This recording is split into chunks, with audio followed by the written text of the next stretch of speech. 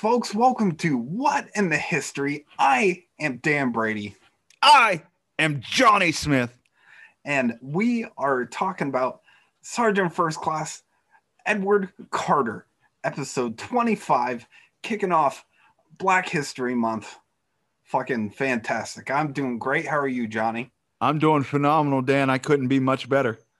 Yeah, you look like you're doing swell. I'm living the fucking dream over here, kiddo. Yeah, man. I had my first stand-up comedy performance tonight in about 2 months. It was really How great. was that? Oh, That's man, good. It was good. I was a host, had a great set.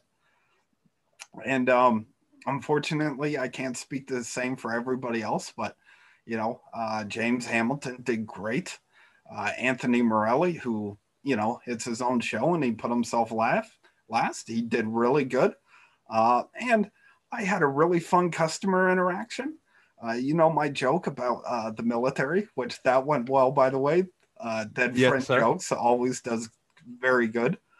And so some guy, I was buying, you get a free appetizer when you perform there. And some guy bought me my free appetizer. And I was like, no, sir. I was like, you don't have to. He's like, oh, you served. I have to. I'm like, no, you don't understand. So he bought me my free pretzel. Oh, man, you should have got another appetizer then. I can only eat so much. Oh, man, I'd have balled out. Got some boneless wings or some shit like that. No, this pretzel I got, though, was about this big. You're talking Carb City over there, man. Oh, yeah. Oh, got my Buddha belly. So today's episode, we were talking about heroism. We were talking about the embodiment of the warrior spirit. And unfortunately, we are also talking about staunch racism and the racism that these men faced. These men who said, you know what, I'm going to stand up to the German army and I'm going to go overseas and I'm going to fight for a country that doesn't respect me. That's the basis of today's story. We're talking about a little known man in history, someone who should be remembered up with John Basilone and Audie Murphy in terms of World War II heroes. If you want to learn more about this subject, Netflix has a very good 30-minute documentary on it. Hold on. If you want to learn more about this subject, listen to this fucking podcast. It's got way more information than 30 minutes of Netflix. Fuck that. Listen to this goddamn thing. Johnny, I am trying to give my credit to where I did my research from. All right. We're trying to be professional over here. Guys, like, hold up, turn this fucking episode off. Go watch this show first, folks. Hey, man, as long as I listen to a minute of it, it counts as a listen. And we have low standards here, folks. Keep my standards low, so I'm never disappointed. Oh man, Jesus. I'm not gonna get all crazy over here, but that's wild, man. So Edward Carter, Sergeant First Class, he didn't get his Medal of Honor in 1944 and 1945 because out of the 294 Medals of Honor that were given out, or handed out, not handed out. That's a terrible fucking word. Dan, come on. Willy-nilly. Yeah, just you want a Medal of Honor. You want to everybody gets a Medal of Honor. Look under your seats, motherfuckers. Oprah with the stolen valor. No. Oprah served, the 294, none of them were black troops. No black troop was awarded. Out of the 1.2 million black troops that served in World War II, none of them got a Medal of Honor. And that's wiggity whack. World War II was the only war in which no men no black men received the Medal of Honor. So in 1992, the Pentagon did some investigating. They commissioned a study to determine why the black soldiers weren't given the Medal of Honor. Black soldiers had won the medal in every other major American conflict, including the Civil War. Wow. Including the War of Northern Aggression. Right. A number of soldiers, including Edward Carter, were originally awarded the Distinguished Service Cross, which is number 2. If you remember from the Audie Murphy dive, It's the second highest medal for valor in the Army, which is still good. But as we're going to talk about after what Edward Carter did, a lot of his officers were like, he deserves the Medal of Honor. But we know for a fact he's going to get turned down. So we're just going to put him in for this. That's whack too. Yeah. So a lot of Black veterans speculated that this was no accident. Pressured by the Black press, civil rights groups, and veterans and their families facing the possibility of Congress. In case you are watching on YouTube, I wrote the entire episode on my phone because I was stuck in my car for 4 hours the other day. So here we are. Dan, if they're watching on YouTube, show them that real cool sticker that's on the back of your phone. Yeah. Inquisitive Minds podcast. If you didn't know, that is my best friend Johnny's other podcast that he does without me. Hey, I included him in one. He did one. Yeah, and the saddest fucking podcast episode that's out there. By the way, that is episode 17, Veteran Suicide, Inquisitive Minds. That's IQUIZ. There's INQUIZATIVE. It's spelled a little bit differently, guys. I try to go off of it without reading on the sticker, but thank you. Anytime. It's also the green screen background I'm using. This study was undertaken by a group of scholars, including a man named Daniel K. Gibran, already a good man in my book. Because of Daniel? Then a professor at Shaw University in Raleigh, North Carolina. After 15 months of investigation, the team produced a 272-page report concluding that the racial climate and practice within the Army during World War II accounted for the lack of Black Medal of Honor recipients. Now, some of you might be like, well, maybe they didn't deserve them. Bullshit. There's at least 10 men that were awarded the Distinguished Service Cross, and 7 of those 10 in 1997 received a Medal of Honor in place of that. You know, when you first mentioned it, I was thinking about making a little joke about it, but I thought it was hack. So if you're listening out there and that crossed your mind, maybe none deserved it, go shut the fuck up. Yeah, so the report recommended that 10 Black soldiers, 9 of them who had received the Distinguished Service Cross, be considered for the Medal of Honor. After reading the report, Secretary of the Army Togo West and the Army's senior uniform leadership agreed with its recommendation and initiated corrective action. It was decided that 6 of the Distinguished Service Cross people who got the, I just can't say that. Recipients, thank you. And the winner of a Silver Star, the 3rd highest award for valor, would be awarded the Medal of Honor. There is only one snag. Congress would need to waive the 1952 statutory time limit on granting the award to World War II veterans. Congress was expected to vote on the issue in September, and the ceremony would be held sometime after that. So on May 6th, to gain more steam, U.S. News and World Report published a long article on the government's plan to award the Medal of Honor to 7 Black veterans of World War II. This article was written, for those of you who love war history, will know this name, Joe Galloway. He also wrote the co-authored the book We Were Soldiers Once and Young, and was featured in the movie We Were Soldiers. Hey guys, I'm just tuning in here. I'm still alive. I'm paying attention. I'm just letting you know I'm part of the program today. Appreciate you being here, Johnny. Brief descriptions of each of the 7 candidates, only one of whom, First Lieutenant Vernon J. Baker, was still alive. The others were Sergeant Edward Carter Jr., First Lieutenant John R. Fox, Private First Class Willie F. James, Staff Sergeant Reuben Rivers, First Lieutenant Charles L. Thomas, and Private George Watson. The article included accounts of what each man had done to deserve the medal.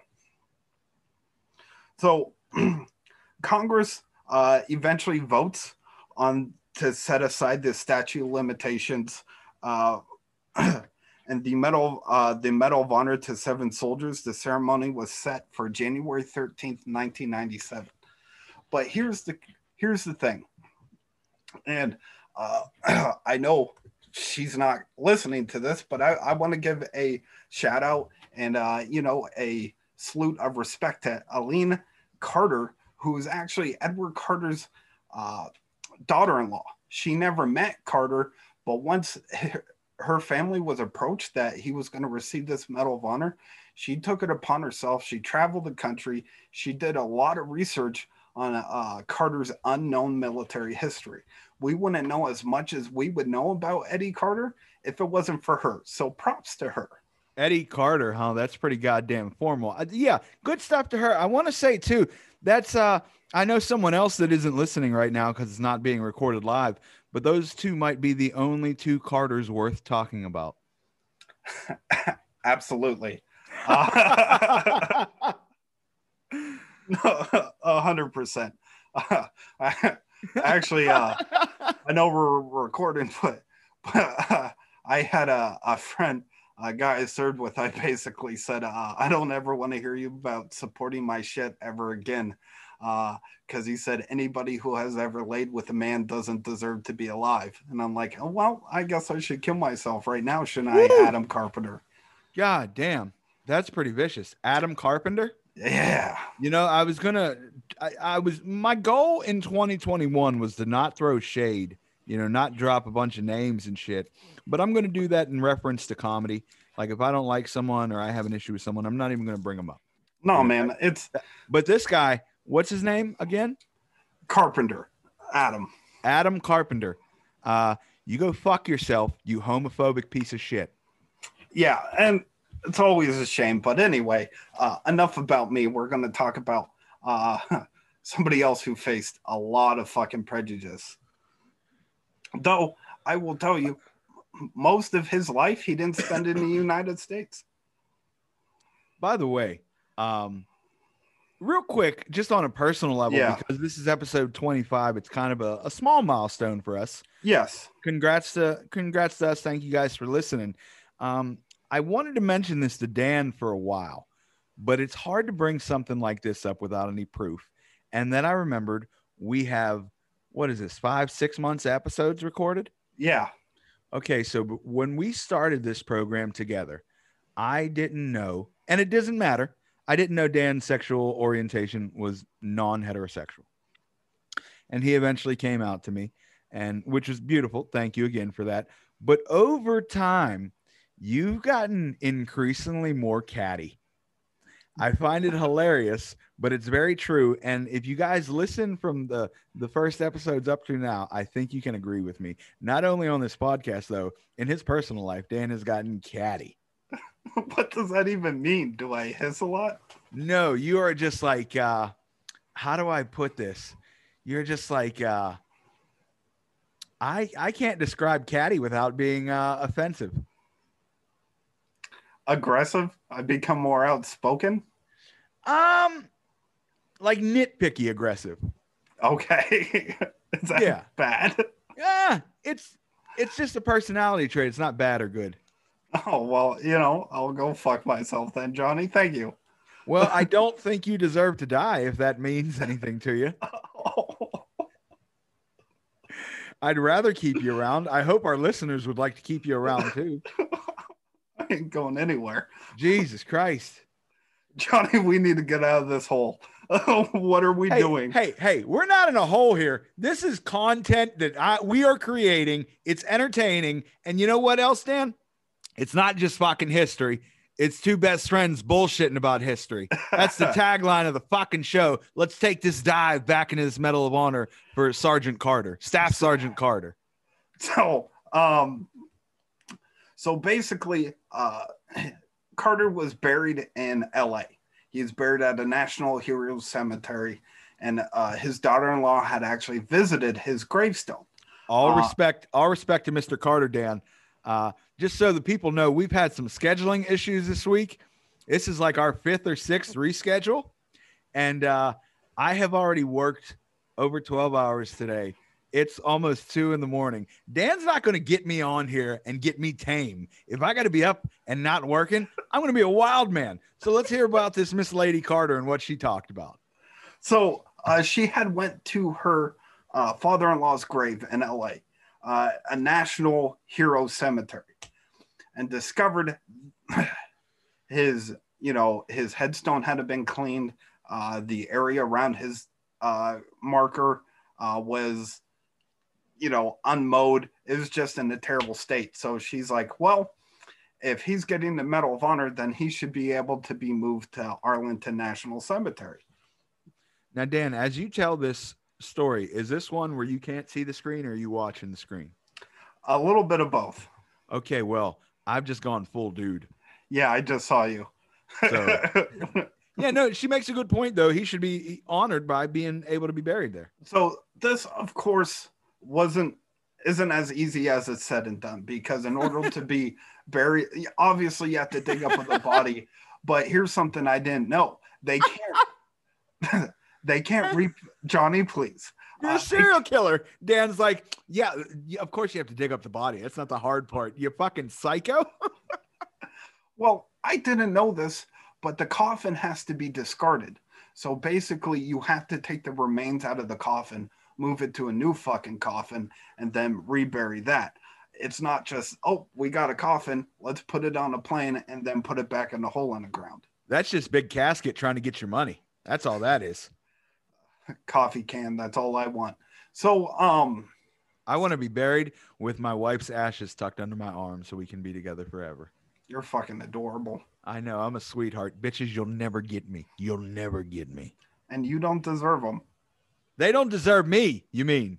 Yeah, that's what I mean. I don't deserve them. I probably don't. I was a piece of shit for a long time. No, I'm doing fucking phenomenal. You bitches don't deserve me. I'm sorry. I respect all women. You ladies will. Jesus Christ. Never gonna get it. This is the episode I wish I knew how to edit. This is the episode Dan wishes he could control me. I have the ability to mute you whenever I want. I'm like Grimace over here. I can be a mime. I don't need to talk to entertain these people. So Arlington was fighting her. Like, oh, no, we're not going to bury him here. And then she's like, but he's getting the Medal of Honor. You have to bury him here. And then they're like, oh, yeah. So I'm not going to say, his color had anything to play with that, but basically Arlington was going to straight up refuse to move the body, and then it was brought up that he's a Medal of Honor recipient, and then they're like, yeah, you're right. Okay, question, Dan. Are all Medal of Honor recipients buried at Arlington? Not all of them, but they have a right to be. I can't list all the requirements right now, but there's a couple. When you get like a Medal of Valor, Silver Star, Navy Cross, Distinguished Service Cross, and the Medal of Honor, you all automatically get a place. Oh, by the way, I want to say shout out to you fuckboys again who invaded the goddamn Capitol. Yesterday was my birthday. This weekend we were planning to be in D.C. to celebrate. Oh, yeah. Because we are fucking history nerds, but it's not a good time to go down there. So thank you, motherfuckers. Okay. Oh, by the way, a customer. By the way, wayside, motherfucker. A customer yesterday in the cab found out it was my birthday and bought me a bottle of rum. That is fucking sweet. Yeah, man. I don't drink, so I'm just going to keep it over here for the bitches that won't ever come here. It's me. I'm bitches. That's the truth. That's sadly the truth. Dan will probably drink all my rum because I won't ever touch it. So what happened? No, the last time I bought alcohol, my brother drank it all. So the Medal of Honor ceremony was set for Monday, January 13th, and the reinterment would be the following day. The big community send-off in Los Angeles was set for Saturday, January 11th. People came from all over to see the body, dug up and stuff. Among them were representations of the 761st Tank Battalion, which Carter belonged to, the Tuskegee Airmen, the Buffalo Soldiers Association, Women in the Military Service, the American Legion, the Hispanic American Airborne Association, and so on and so forth. He got a hero send-off. It was for honor and not morbid curiosity. That's what I was wondering. No, there's a lot of people were there to support and respect him. The ceremony was even attended by the state senator, Diane Watson. So it was a really, really big to-do. The ceremony was held in the East Room. It was packed with cabinet members, senators, members of Congress. There's video on YouTube if you want to watch it. The dignitaries included Secretary of Defense William Perry, Secretary Jesse Brown of the Veterans Administration, General Colin Powell, General John, I forgot to get a pronunciation for that word, and the Joint Chiefs of Staff. The Medal of Honor recipients were escorted onto stage, and then President Clinton entered the room, and the band started playing Hail to the Chief. President Clinton spoke about the significance of the occasion. It's actually a decent speech, but because we here at What in the History, we don't support pedophiles. So I'm not going to read off his speech, and neither is Johnny. If you want to find that out, find it on the web. Strong stance, but I'm going to stand behind it. If they're a general listener every week, if they're not here for the strong stances, then I don't know what to tell you. We don't have wacky characters. We don't have hijinks and stuff. We have our strong stances, and we have our moral obligations as human beings. I tend to think I'm a pretty wacky character. Yeah, if you don't like our whimsy, you don't deserve our hard stances. And if you're pro pedophile, go fuck yourself. Yeah, so it's a very lovely ceremony. Like I said, it can be found on YouTube. And it was on Monday, January 13th, 1997, that Sergeant First Class Edward Carter finally received the honor that he deserved. He received his Medal of Honor. For conspicuous gallantry and intrepidity at the risk of his own life above and beyond the call of duty, in action on 23 March 1945. At approximately 0830 hours, 23 March 1945, near Speyer, Germany, the tank upon which Staff Sergeant Carter was riding received bazooka and small arms fire from the vicinity of a large warehouse to its left front. Staff Sergeant Carter and his squad took cover behind an intervening roadblock. Staff Sergeant Carter volunteered to lead a 3-man patrol to the warehouse where other unit members noticed the original bazooka fire. From here, they were to ascertain the location and strength of the opposing position and advance approximately 150 yards across an open field. Enemy small arms fire covered the field. As the patrol left this covered position, they received intense enemy small arms fire, killing one member of the patrol instantly. This caused Staff Sergeant Carter to order the other 2 members of the patrol to return to the covered position and cover him with rifle fire while he proceeded alone to carry out the mission. The enemy fire killed one of the 2 soldiers while they were returning to the covered position and seriously wounded the remaining soldier before he reached covered position. An enemy machine gun burst, wounded Staff Sergeant Carter 3 times in the left arm as he continued the advance. He continued and received another wound in his leg that knocked him from his feet. As Staff Sergeant Carter took wound tablets and drank from his canteen, the enemy shot it from his left hand with a bullet growing through his hand. Disregarding these wounds, Staff Sergeant Carter continued the advance by crawling until he was within 30 yards of his objective. The enemy fire became so heavy that Staff Sergeant Carter took cover behind a bank and remained there for approximately 2 hours. 8 enemy riflemen approached Staff Sergeant Carter, apparently to take him prisoner. Staff Sergeant Carter killed 6 of the enemy soldiers and captured the remaining 2. These 2 enemy soldiers later gave valuable information concerning the number and disposition of enemy troops. Staff Sergeant Carter refused evacuation until he had given full information about what he had observed and learned from the captured enemy soldiers. This information greatly facilitated the advance on Speyer. Staff Sergeant Carter's extraordinary heroism was an inspiration to the officers and men of the 7th Army Infantry Company No. 1 Provisional and exemplified the highest traditions of the military service.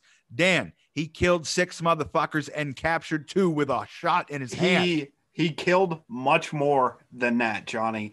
Very, very well done. That was the Medal of Honor citation that for the Medal of Honor that Sergeant First Class Edward Carter received. We're going to go more in depth into the story, and we're about to take a dive into his life, because not only was he the sword of God, but he was a very interesting and a good man. So let's talk about Edward Carter's life. Let's rock and roll. Edward Carter was born in Los Angeles on May 26, 1916. His father, Edward A. Carter Sr., was a evangelist and a missionary with the Holiness Church. Eddie's mother was Mary Stewart Carter, a young Anglo-Indian woman from Calcutta. Her family had come to Los Angeles, where she met her husband. She was also a missionary with the Holiness Church. There's 2 other children. William and Miriam were born to the couple after Edward. So in 1925, some 230 people gathered at the church mission hall for emotional farewell service, and the Carter family was on their way to India for missionary work. They set sail for India aboard the steamer Korea Maru. Oh, Korea Maru. It's a very pretty name. It is. On June 25th, 1925, some 6 weeks after their departure, following stops at Yokohama, Shanghai, and Hong Kong, which I've been to, the family finally walked down the gangplank in Calcutta, a congested city. Then under British colonial rule, they arrived with only 150 rupees to their name. Hey, you want to humble brag? I can humble brag too. I have more than 150 rupees. Yeah, so do I, Johnny. It's not that fucking hard. I can't. Wow, you're just shitting on all the underprivileged people with less rupees than us. Wow. Wow, Johnny, man. You just need to pull it together, dude. Privilege. Shut the fuck up. Look at Dan and his privilege.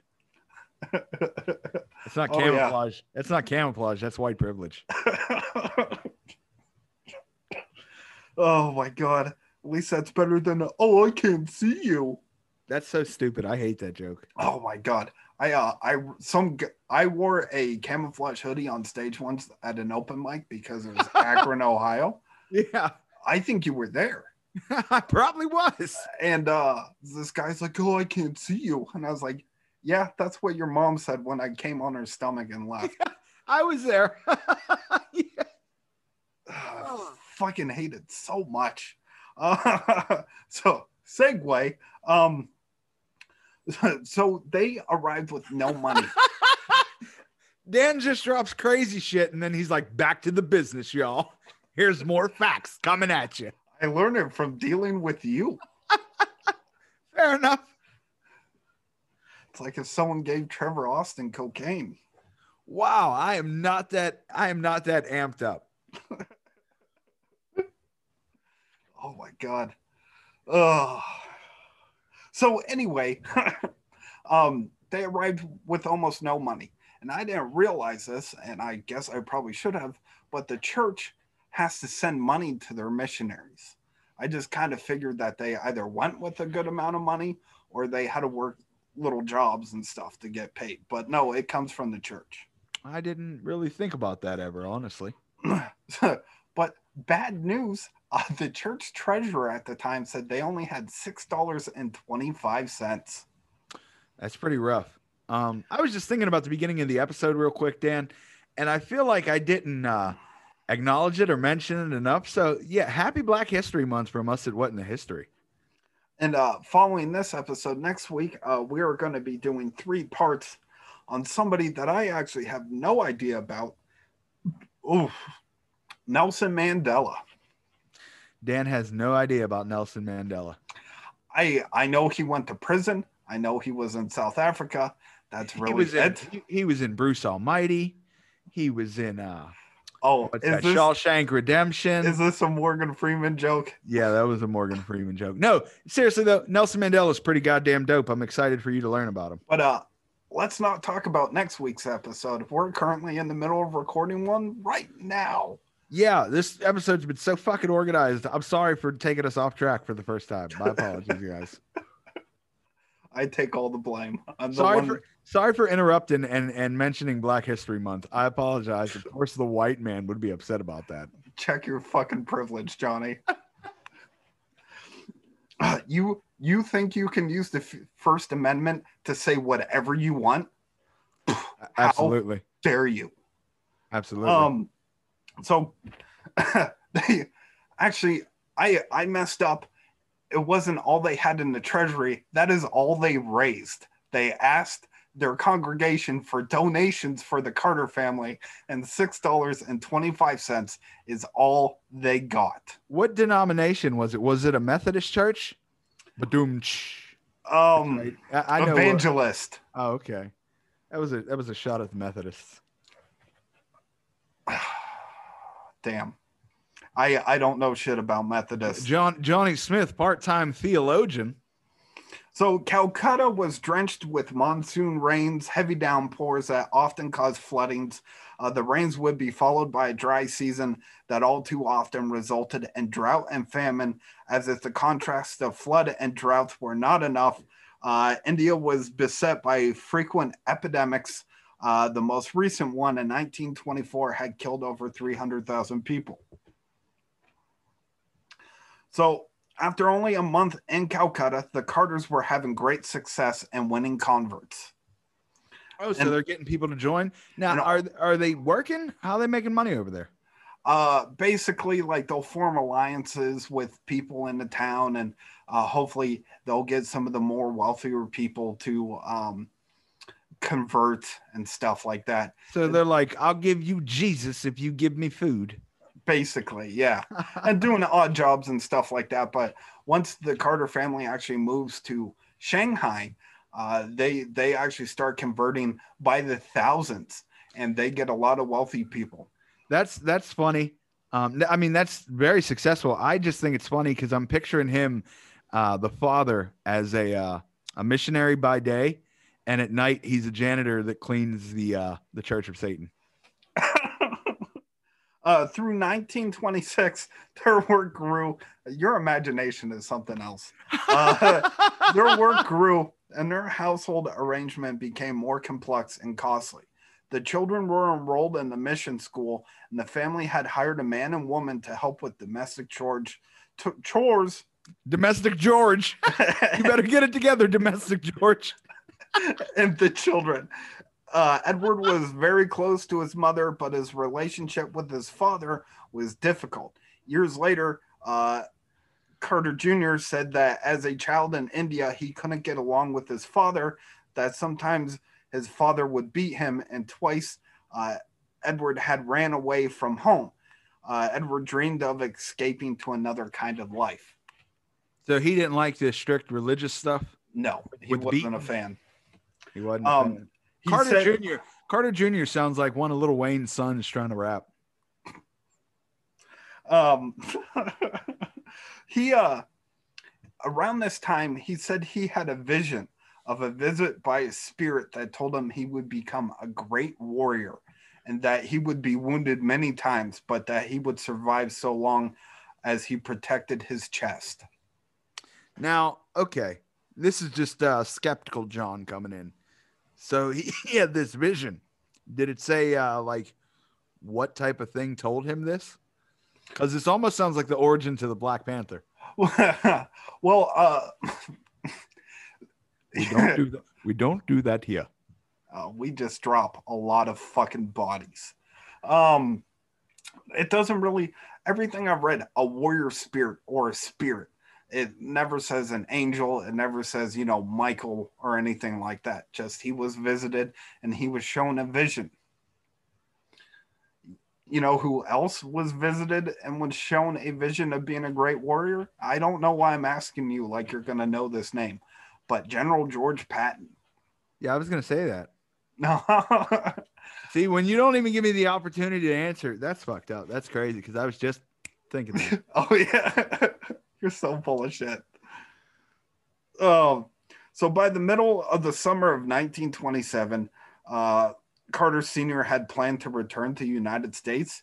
He applied for a second passport. This passport, issued on August 12th, included 3 children, but not his wife and uh, and Edward Carter. And on the application, the elder Carter stated he intended to return to the United States within 1 month.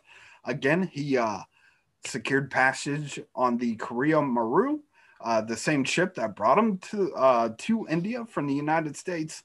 But unexpectedly, on September 9th, he found himself and his 3 children cast off the boat in Shanghai, China. Oh man. The youngest son, William, suddenly took ill with a high fever.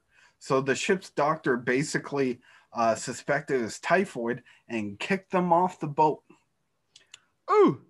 So they were in Shanghai in 1927, was a thriving commercial and financial center. They should have just wore a mask. I fucking hate you. Shanghai in 1927 was a thriving commercial and financial center whose busy port connected China to Europe and North America. I'm well aware. I watched that Jackie Chan movie. So sections of Shanghai, especially the Bund, its famous waterfront thoroughfare and location of many hotels, banks, and other commercial establishments, look more like a European capital than a Chinese city. Fortunately, am I wrong, real quick, Dan? Am I wrong that they were shanghaied in Shanghai? I hate that you're right. Oh, all right, carry on. Oh, thank you. Fortunately for Carter Sr., the large European population meant the presence of a general hospital where William could be treated.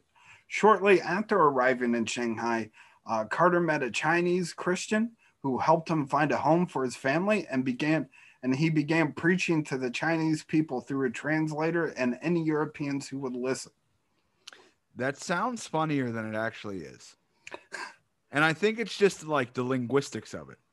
He based himself in Shanghai, where by 1928, 3 holiness missions had been established. He wrote home that souls were being saved by the hundreds and thousands. That's like a saying your racist aunt would say. You're more such and such than a Chinese Christian. So I don't know. You changed the TV channel more than a Chinese Christian. That can't be racist. So that's that. I don't know who the fuck changes the channel. So the Carters were getting settled into China, right?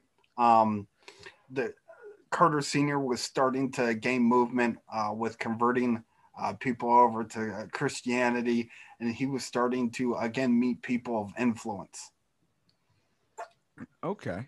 But good things were not happening in China. Remember our pals, the Japanese? Yeah, man. There's some cool dudes right then. Yeah. So it was a difficult and dangerous time to be in China. Man, the racism is so thick this episode. Jesus Christ, shut up, Johnny. China was burdened by a legacy of European. Hey, let's listen to this episode about this Black Medal of Honor recipient. Well, one of the guys just tells the other guy he's racist the entire episode. Dan says more racist things than a Chinese Christian. What the fuck is that supposed to mean, Johnny? He changes the topic more than a Chinese Christian. I tell you what.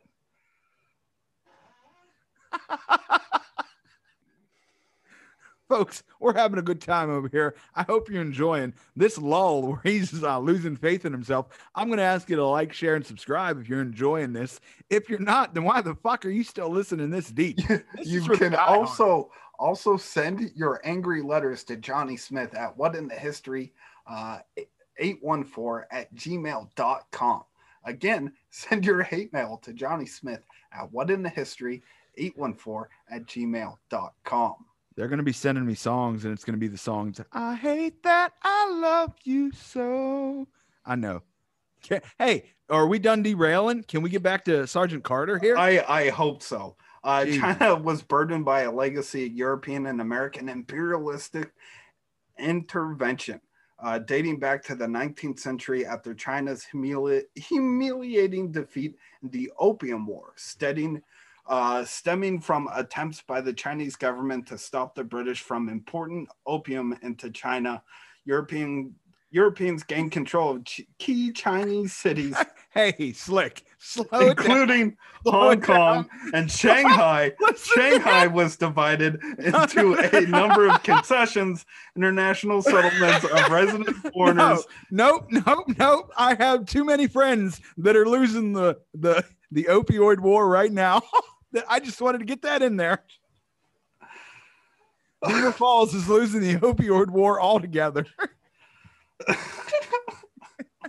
Erie's lost a lot of good men up there. It's a struggle. Take a moment for our fallen soldiers. So there was a growing civil war in the 1920s between communist forces led by Mao Zedong and a right-wing nationalist army under Generalissimo Chiang Kai-shek, combined with continuing violence by gangs and warlords and the ever-present threat of famine, all of which caused widespread death and destruction and tore China's society apart. You better show Chairman Mao some respect, G. The elder Carter and his children arrived in Shanghai not long after a bloody massacre of communists by the nationalist forces, and the fighting continued in the other areas throughout the countryside. It was a time of enormous suffering for the Chinese people. To the Chinese nationalists and wealthy classes, Carter's successes among ordinary Chinese were so many foreign missionaries had failed, and his status as an American connected with an American Christian church made him a man of interest. Man, you're more interesting than American Christian Church, Dan.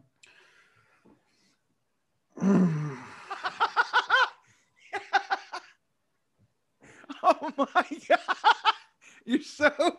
He seems so flabbergasted. In May 1928, Carter said, they are still fighting a few hundred miles north of us. There have, within the last few days, been killed 20 to 30,000 soldiers.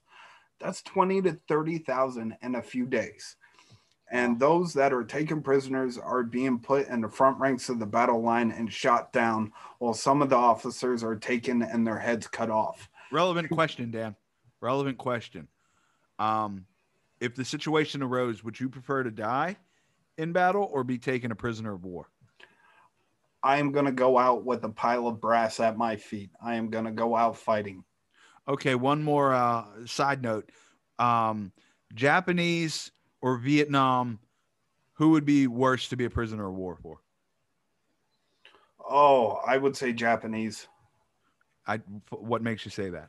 Just for many of their ways of torture. Like I was just listening to this documentary the other day where they would lie guys down on bamboo shoots and they would put like weight on the guy's back, and the bamboo plants would actually grow through their hands. Oh, shit. Through their body. There's also the Forced Baton Death March, which will be a dive someday. Just the way Japanese treated their prisoners, like most prisoners didn't make it very long. Oh, wow. That's crazy. Thank you for that. And guys, that's how you get Dan back on your side on a podcast. While his father, don't you think I know that? Like, I'm just, while his father was gaining notoriety, Edward Carter Jr. was growing into a robust teenager who loved fishing and hunting. Later, he developed a love for sports, including baseball, football, track, and boxing. He also learned to speak Hindu, Mandarin Chinese, and some German, which will come in hand much later. By the way, that's incredibly impressive. Mm-hmm. Hindu and Mandarin are completely different languages. You want to know English? Whoa. So his entire life, up until like 2021, he was overseas. So before he actually came back to the United States, he didn't even know there was racism. I mean, that's beautiful, but at the same time, a horrible stain for the United States. Yeah. Beautiful for the world. Especially as we're about to find out, Edward had his first taste of combat at the age of 15. From an early age, he displayed a love of adventure and desire for excitement matched by personal courage that left little room for fear. Apparently, in an effort to channel and discipline Edward's rebellious spirit, his father enrolled him in a Chinese military academy. In all, he had spent 5 years in the military academy plus 2 years on the front line. He learned the military arts, he learned tactics, and he became an excellent rifle marksman. What do you mean by military arts? Because I may have a quarrel with that. Well, like The Art of War by Sun Tzu, military tactics, stuff like that. Like the art of the battlefield in terms of tacticians. Just because I feel some words are overused. Like I've seen Are you about to say something stupid? No. When you say the military arts, that leads me to things I've seen advertised like the secretarial sciences or the janitorial sciences. Like, just call it military strategy. He was a strategist. Okay, he learned military strategy. There we go. So Japanese attack on Shanghai. Military art is what Trip does. That is fair. Shout out to Trip. Trip Smoke Pit or Smoke Pit Fairy Tales. Go find him. Go get him to commission something for you. He's a very fantastic artist. He also just released an EP this weekend. So go to Trip Smoke Pit or Smoke Pit Fairy Tales and check that out. Or check out his podcast. Honestly, whenever I talk to Trip, I never know what's going on, but I have a great time. So, you know where Trip wasn't? Where you have no proof of this. He wasn't in Shanghai in 1932 when the Japanese attacked. You have absolutely no proof of this, sir. I think the age has something to do with it. You don't know his life, man.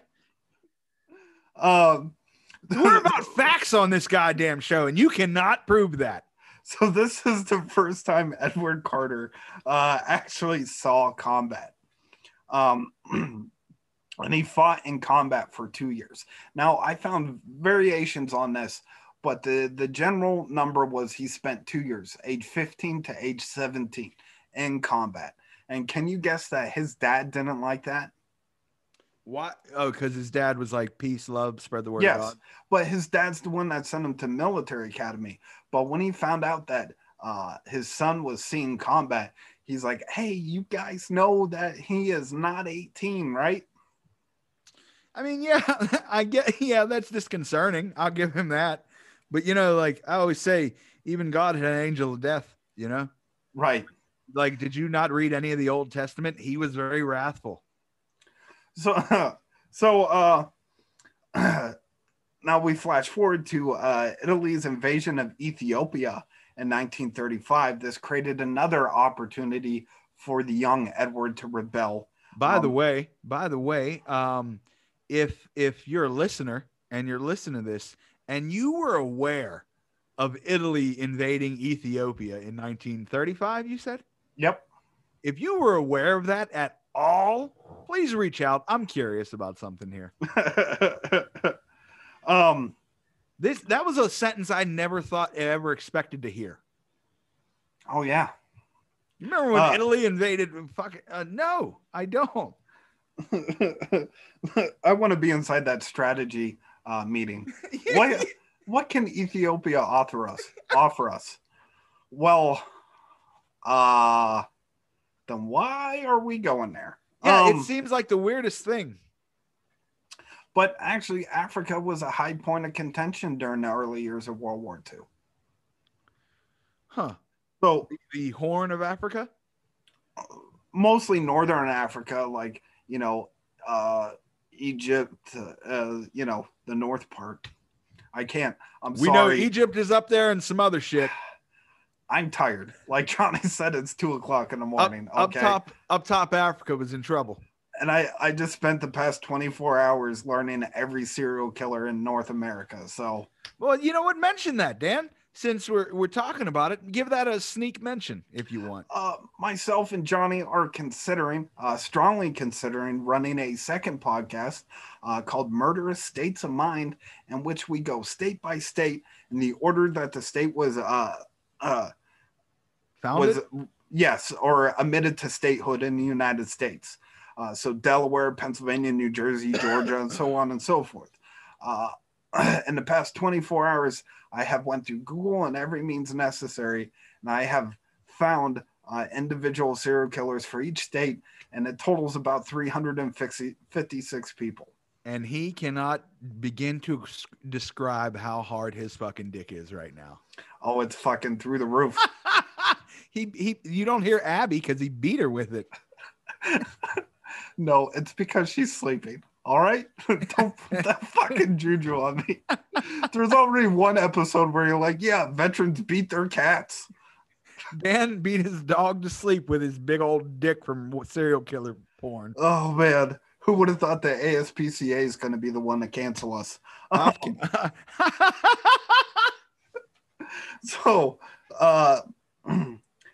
So Edward Carter went to the American consulate in Shanghai and requested the fight against the Italians. By then, Eddie's military academy training and brief combat experiences earned him the rank of lieutenant. The consul was taken aback and refused this request, instead offered him a job to be a merchant marine for Eddie on a freighter. So not only did this kid grow up fighting in China, he got to travel the seas. Now, what is a merchant marine exactly? It's really just somebody on a freighter, essentially. I did have the actual definition pulled up because I knew you were going to ask, but that was like 3 fucking days ago. It's federally owned merchant vessels. Oh, but it's like nothing to do with the service? No, you can be called upon by the Navy to be activated, but you're essentially just someone who serves on a federally owned merchant ship. Now, as a marine, how do you feel about people walking around being called merchant marines? I mean, it essentially, when the Marine Corps was first created, they were actually basically the guards on naval vessels. We would be assigned to the vessels to protect the sailors so they can shoot and all that stuff. Well, let me ask you this. What if a guy came up to you and introduced himself as a Marine, and then you found out later he was just a merchant Marine? See, that's not okay, because you're not an actual Marine. You're a merchant Marine. But there we go. That's the spice I was looking for. Tell these motherfuckers what's up. You ain't shit. Oh, my God. I had to pull it out. And if you never served and you used the word, you referred to a Marine as a crane eater, fuck you. A what now? Crane eater. Oh, and who does that? Basically, the other branches call us crane eaters because essentially there's no war right now, so nobody else needs us to fight it for them. So basically, they in 2016, like I got out 2015, never heard about the crayon stuff.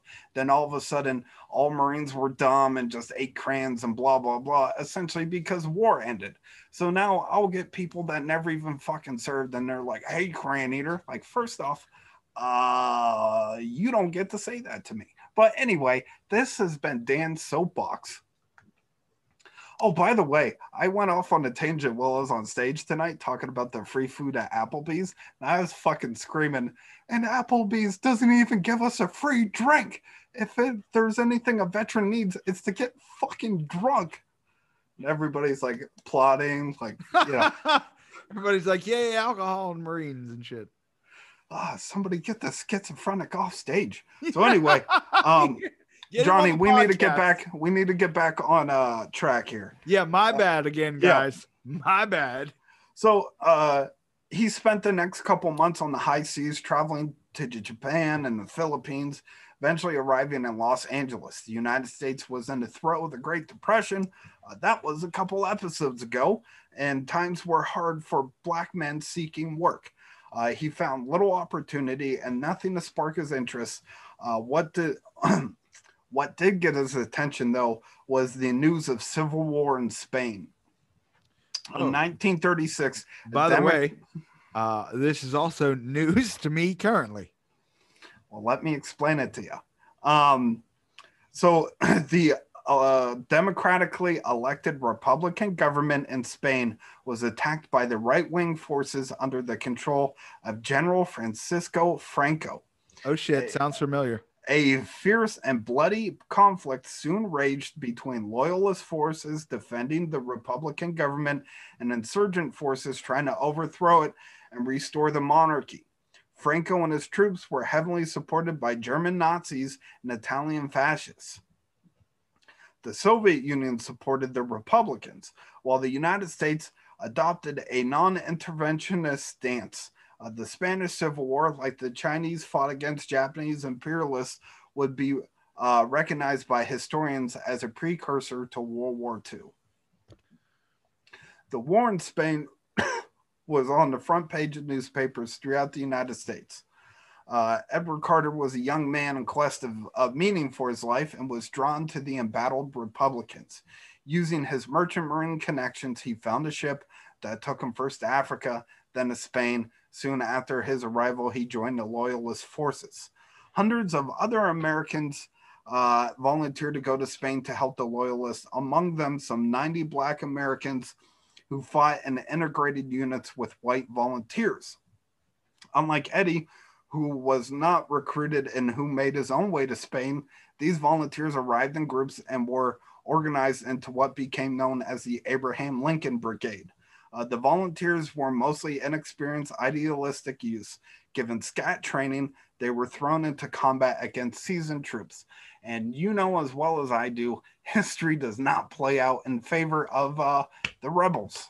Yeah, no. So Edward Carter was already trained in the military arts, military strategy, stuff like that. And he was experienced in combat. So he became basically the veteran amongst these guys. He was better prepared than most of them, and many volunteers died both from combat and the harsh conditions they encountered. Edward himself was wounded in the incident, which he recounted years later. He was part of a small recon patrol, the only Black person in the group. The patrol was moving fast when suddenly, coming over a rise of the land, they ran into a German unit. The Nazis opened fire, killing everyone but Edward. Edward was hit in the heel, but he managed to roll hand grenades down the slope towards the Germans and escape. Later in the war, he was not so lucky. He was captured by Franco's troops and held in a prison camp for several months. Never one to passively accept his fate, Edward somehow escaped from the camp and rejoined the Loyalist forces. So by the time this dude's 30, he's fought in 2 different wars. He's been wounded. He has probably killed a lot of people, and he escaped from a prisoner camp. So he's just out there fighting for the love of the game. This is all before World War II. God almighty. He's out here getting reps in. So all in all, he was in Spain for 2.5 years when his unit was finally forced to retreat into France. By early 1939, the Loyalists faced a bitter defeat as Franco's troops, backed by his fascist and Nazi allies, overwhelmed the Republican defenders. So he lost? Yeah, they lost pretty terribly. Oh, that sucks, man.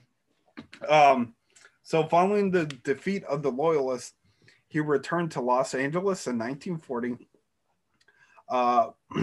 By then, his dad and his stepmom were in Los Angeles, having been forced to flee China because of the Japanese onslaught.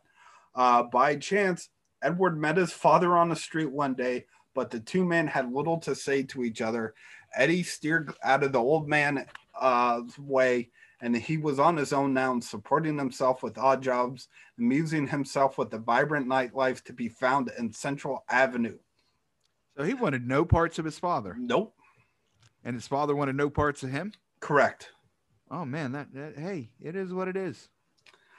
Central Avenue was the heart of the rapidly growing Los Angeles Black community. Day and night, the streets were crowded with people, and for young men like Edward, there was no lack of exciting things to do.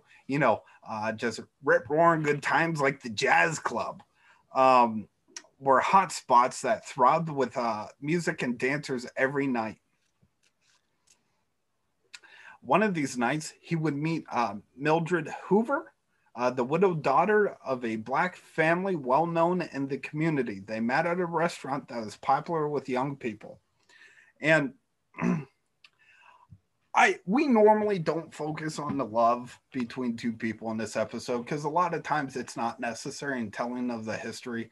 But Edward Carter's daughter-in-law found a trunk, and it was nothing but letters. It was love letters that Edward would send to his wife, Mildred.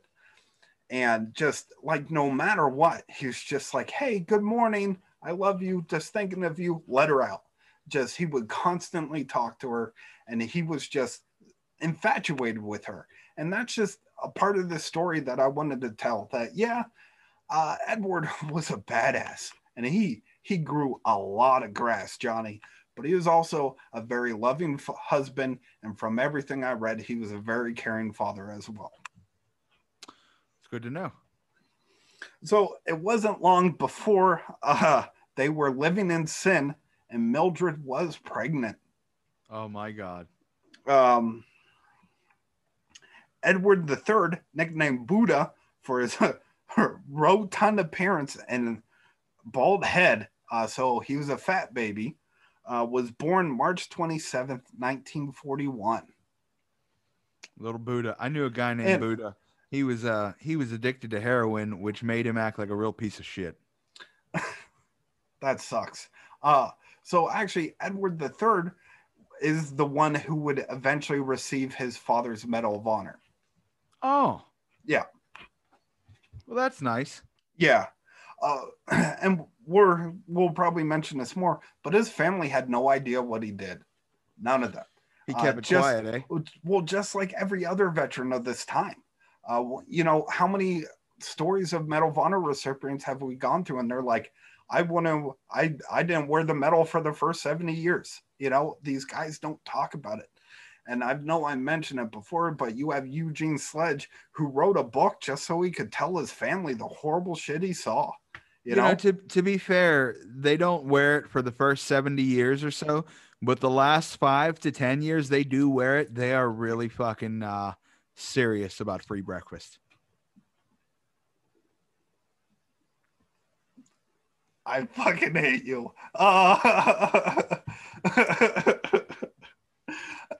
That's fair. Oh man, we're like Fox News on this bitch, fair and balanced.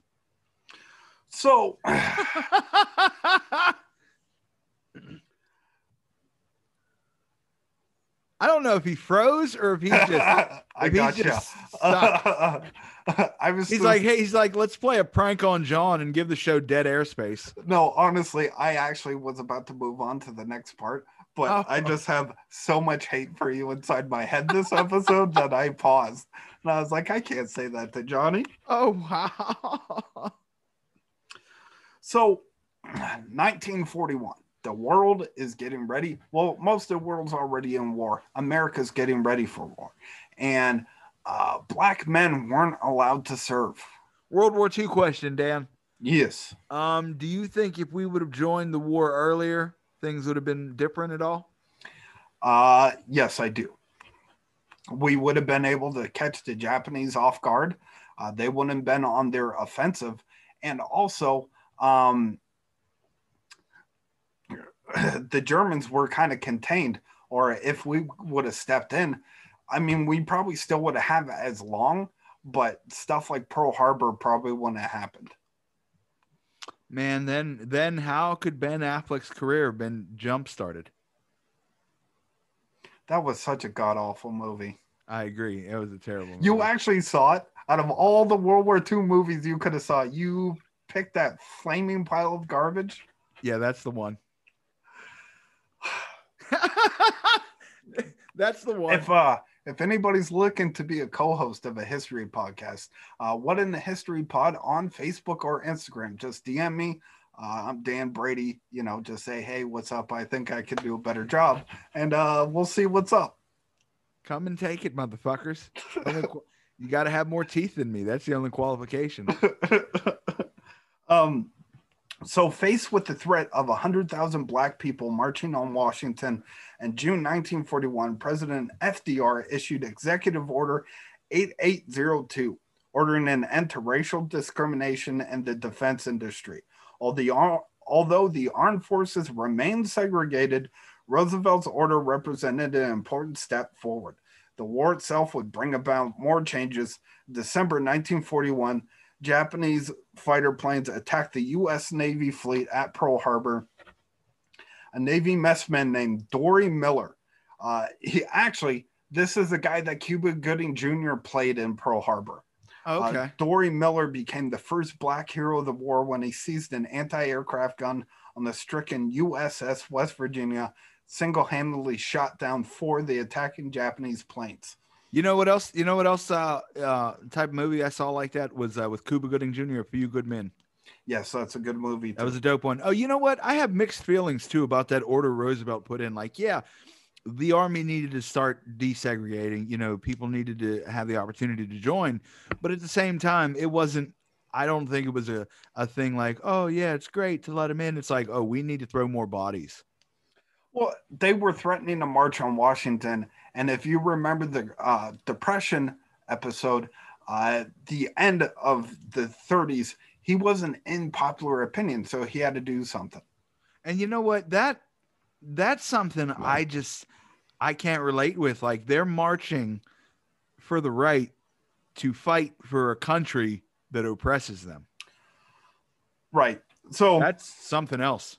So early in 1942, as the United States launched a full-scale war mobilization, the Pittsburgh Courier was an influential black newspaper, gave symbolic expression to the feelings of Black America when it proclaimed its immensely popular Double V campaign. Victory over fascism overseas, victory over racism at home. Boom. Edward had decided to enlist in the Army well before the attack on Pearl Harbor. He was a veteran of the struggle against the Japanese invaders and of the Spanish Civil War. He was acutely aware of the military threat presented by fascism. No doubt his familiarity with military life and his lack of a civilian career also contributed to his decision to enlist. He signed up on September 26, 1941.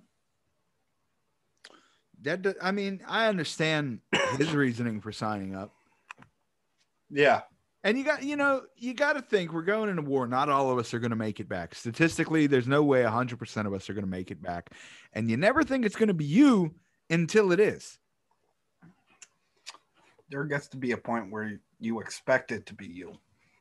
You had an Uncle Leroy. What happened to him? Motherfucker joined the service. I don't know why. From the first day he entered boot camp. This is going to be the theme of the rest of the story. From the day he entered boot camp. And how old is he at this point, Dan? Roughly 30. Roughly 30. Okay, yeah, so he's a grown goddamn man, and he's probably in tip-top shape. Oh, 100%, man. I don't know if you looked at photos of him, but he is a very handsome black man and strikes a very impressive figure. All right. Yeah, very well fit. At boot camp, he impressed his instructors. They were baffled because they couldn't understand how a new recruit at their very little training could achieve near perfect scores in shooting. I quote, "I don't miss a thing I shoot at," Eddie wrote to his wife. Moreover, he was proficient with a host of weapons, including handguns, rifles, anti-tank weapons, and the Thompson submachine gun. His favorite, which was his favorite. Proud of his accomplishment, Edwards sent his wife an article published in the Post newspaper in October praising his marksmanship. The article predicted the Private Carter's career will quote, become one of the areas if not one of the camp's best shots. So he's going through boot camp and training and all this, breezing through it essentially. Yeah. And now look at just thinking about the counterpart. There's guys that are going through fucking hell and just looking at him like this son of a bitch is skipping along. Yeah, when I went to boot camp, we actually had a guy who was in the Air Force, got right out of the Air Force and went into the Marine Corps. So, like, you know, a lot of us are struggling to do pull-ups, and this dude's just over there like, how many did I do? I think I did 20. I'm like, hey, you know you did 25, you son of a bitch.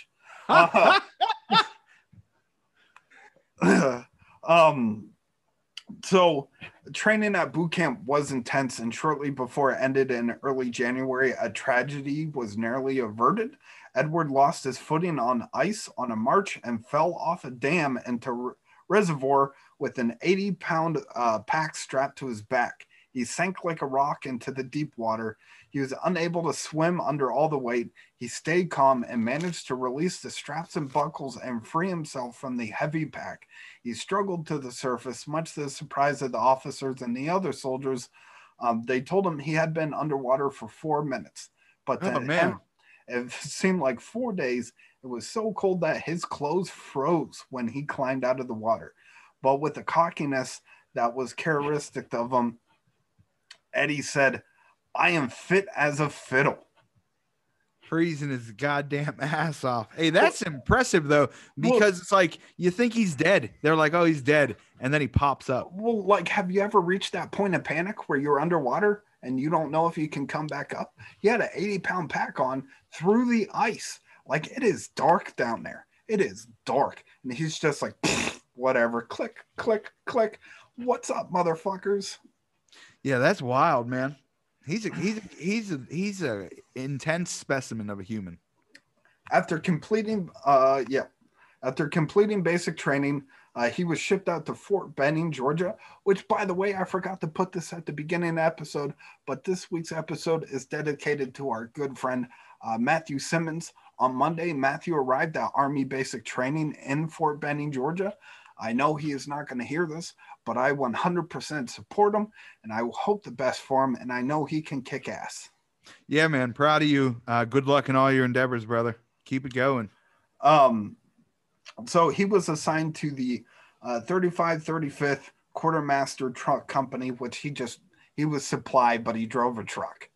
In less than a year, he was promoted to Staff Sergeant, which, again, at that time, a year from private to Staff Sergeant. That's incredible, especially not being in combat. How long does it usually take? About 5, 6 years, 7, 8. See, everyone thinks a staff sergeant is a joke until you get old and need a cane. Then who you go see? Who's in control of them? Yeah. You know, I love you to death, but I wish sometimes he went, is the audience going to like this or not? Not, I can say it, therefore I will. The audience is going to love it. Dan's going to hate it. But that's why the audience is loving it. They're like, look at this frustration. So he comes to Georgia and he discovers racism. And that's such a funny line. Like, just the way you say it. Well, he was in LA. Yeah, I'm sure he got treated badly out there too. But then he went to Texas. And when he left base in Texas, it's just kind of like you just get this idea in his letters to Mildred, like, oh yeah, I'm black. One would say it's almost like it's the Wild Wild West. That's fair. Yeah. Why is it the only movies you have seen are terrible?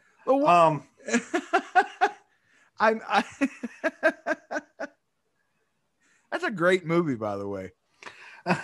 So he would later say, they don't treat you at all like soldiers. It's more like slaves. When this war is over, you'll see plenty of tough and bitter boys coming home. And that was 100% the truth. That's a shame. So he had Mildred and his kids join him in Georgia, and they got married on June 10th, 1942. Oh, finally. Hopefully they can ask for forgiveness and all that years living in sin, get some salvation. By the way, Dan, we talked about him discovering racism and how you just described they're treated more as slaves than they are soldiers and heroes. Now you got very frustrated off air, which I was frustrated with because that's an emotion and a thought you need to put out there. I plan on doing it after, we talk about what he did. Trust me, it's coming. And that's why we plan out our episodes, guys. 100%. No, a year after marrying Edward, Mildred gave birth to a second son, William. They named William for Eddie's brother, who was in the service at a different military base. So, Edward's officers were impressed by his knowledge, capability, and enthusiasm, and as a result, he was promoted again to staff sergeant, but he was a combat soldier, a warrior against tyranny, and he was itching to get into the fight against fascism. In the fall of 1944, his hopes were raised when his unit was notified that they would be shipped overseas. He packed up his family and sent them back to Los Angeles. His trunk company was shipped first to England, and then on November 13th, 1944, they arrived in southern France. Expecting to be sent to the front lines, instead they were assigned to transporting supplies.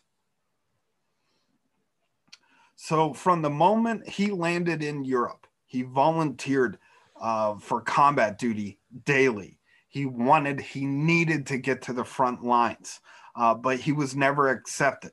Finally, he got his chance. The German counteroffensive, the Battle of the Bulge, took a disastrous toll on the American forces.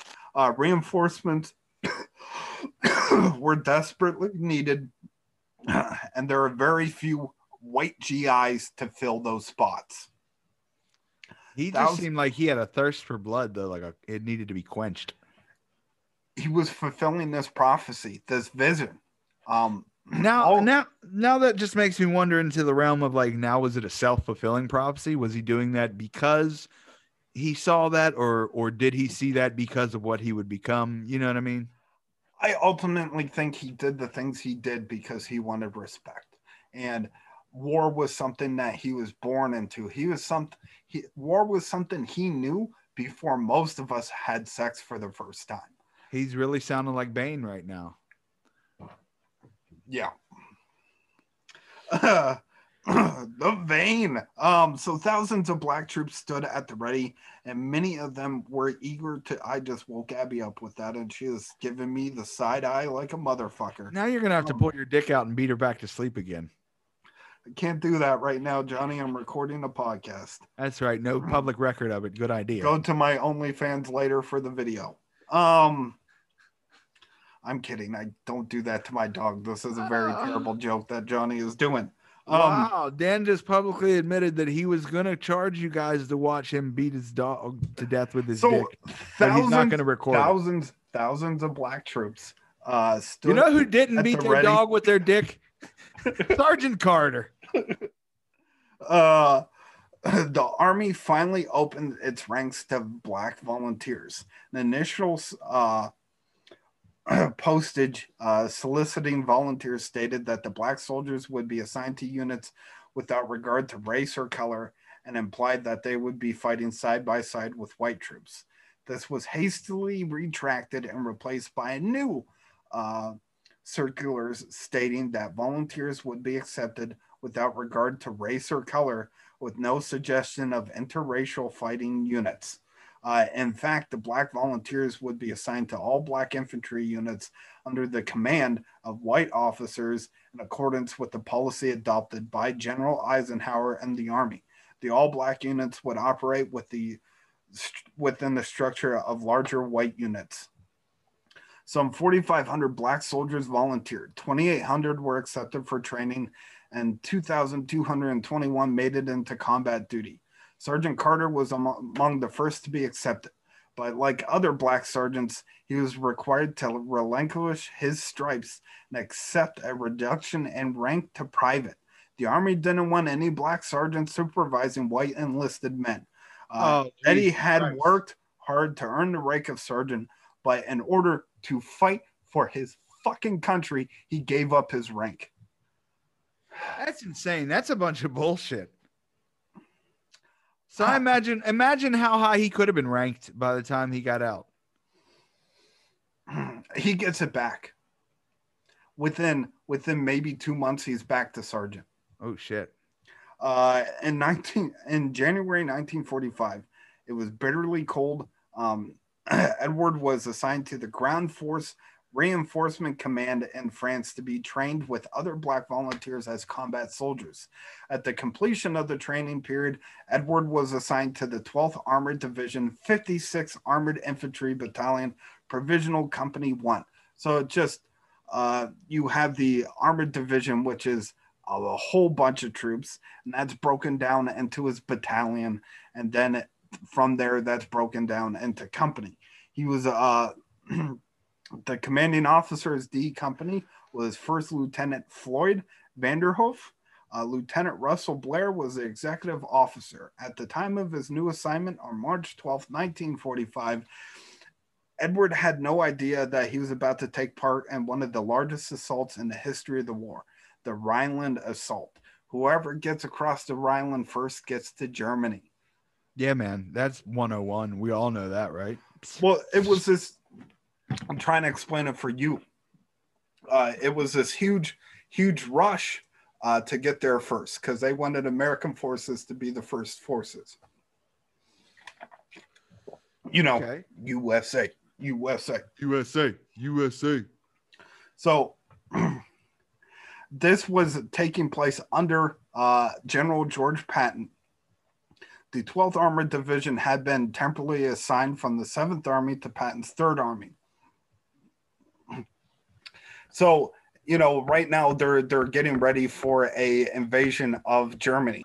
So Edward Carter was placed under the very famous General George Patton, and he became part of Patton's mysterious mystery division. Basically, they removed all rank and insignia from their uniforms, so German intelligence didn't know how many people they were facing, what army they were facing, what division.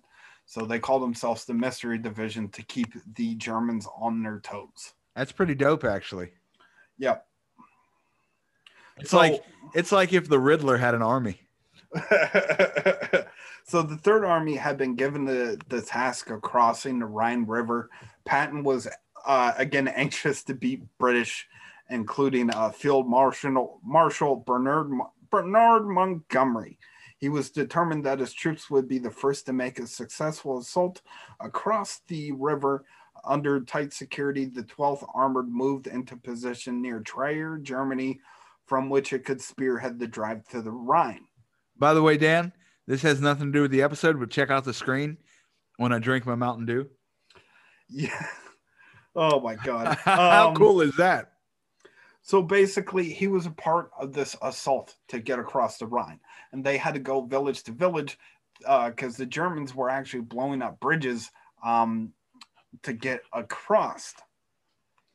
The 12th Armored Division was organized into 3 combat commands, tanks, armored infantry, and artillery. Eddie's unit, the 56th Infantry, was part of Combat Command B.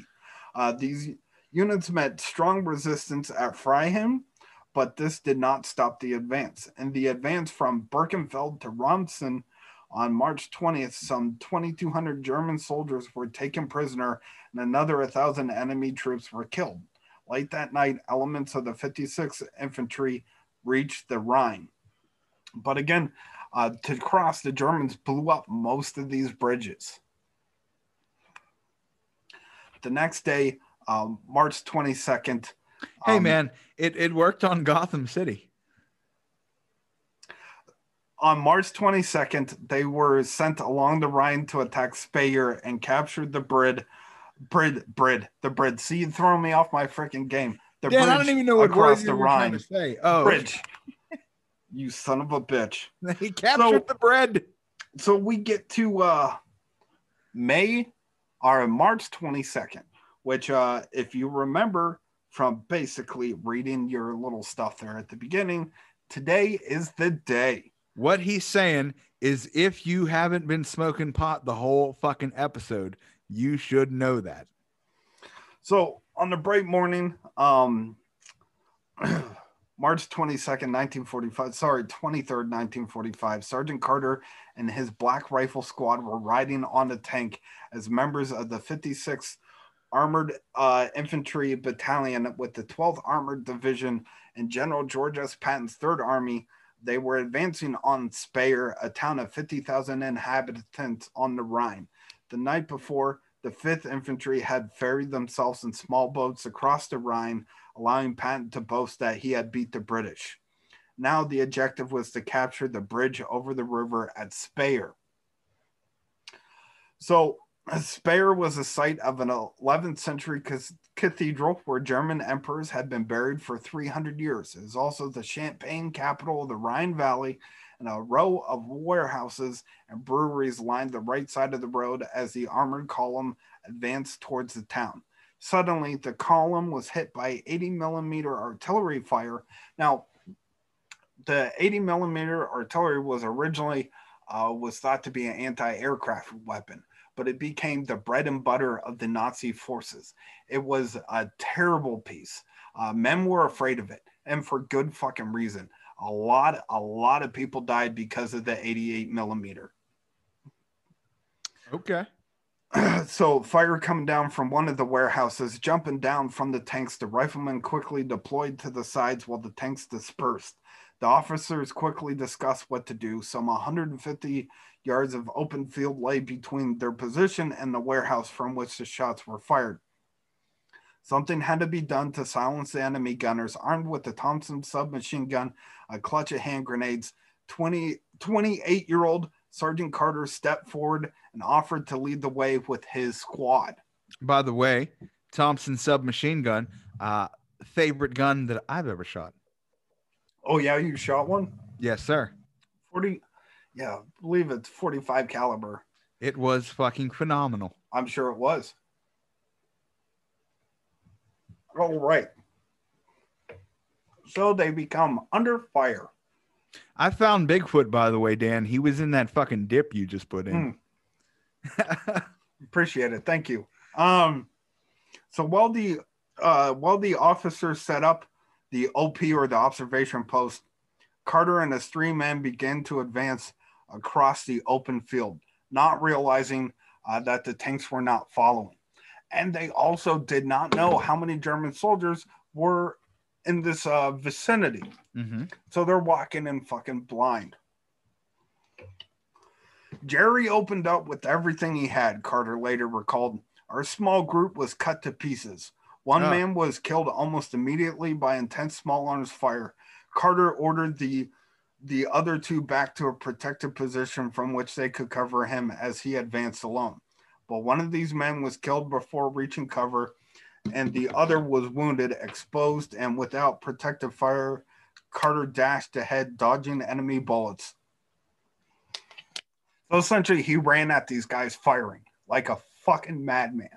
And this is where the warrior's spirit comes down from the heavens above and finds Edward Carter and goes, "It is your fucking time, son." And he goes apeshit. Balls to the wall is how I would describe it, but or hell on earth for those Nazi motherfuckers. Okay, that's a good description. So he ran at him, jumped down, but he's again blah blah blah. Before he could hit the dirt, 3 bullets from a German burp gun pierced his left arm. 3 bullet holes, knocking him down, laying on the ground, looking at his bloody arm and realizing that his squad had been destroyed by the Germans. Carter became mad. Quote, "The hell that was being loosed by all these Germans convinced me that I only had a few minutes to live. And I decided that if I was going to die, I would make sure some Jerry's would be sent to hell with me." Now, Jerry's are slang? For Germans. Huh. Okay. Also, krauts or sauerkrauts. Yeah, I knew krauts. Gonna get them goddamn Jerry's. I don't know how I feel about that. My godson's name is Gerald, and I call him Jerry sometimes. They're fucking Nazis. Wow, I did not know my little biracial godson was a Nazi. I'm gonna have to have a talk with him. Sprechen Sie By the way, his birthday is today, the 5th. So shout out to Gerald. Happy birthday, buddy. I love you. I know you're not listening, but I still love you. If he's listening, you need to talk to his parents. Well, the one just died the other day, Dan. His parent is my parent now.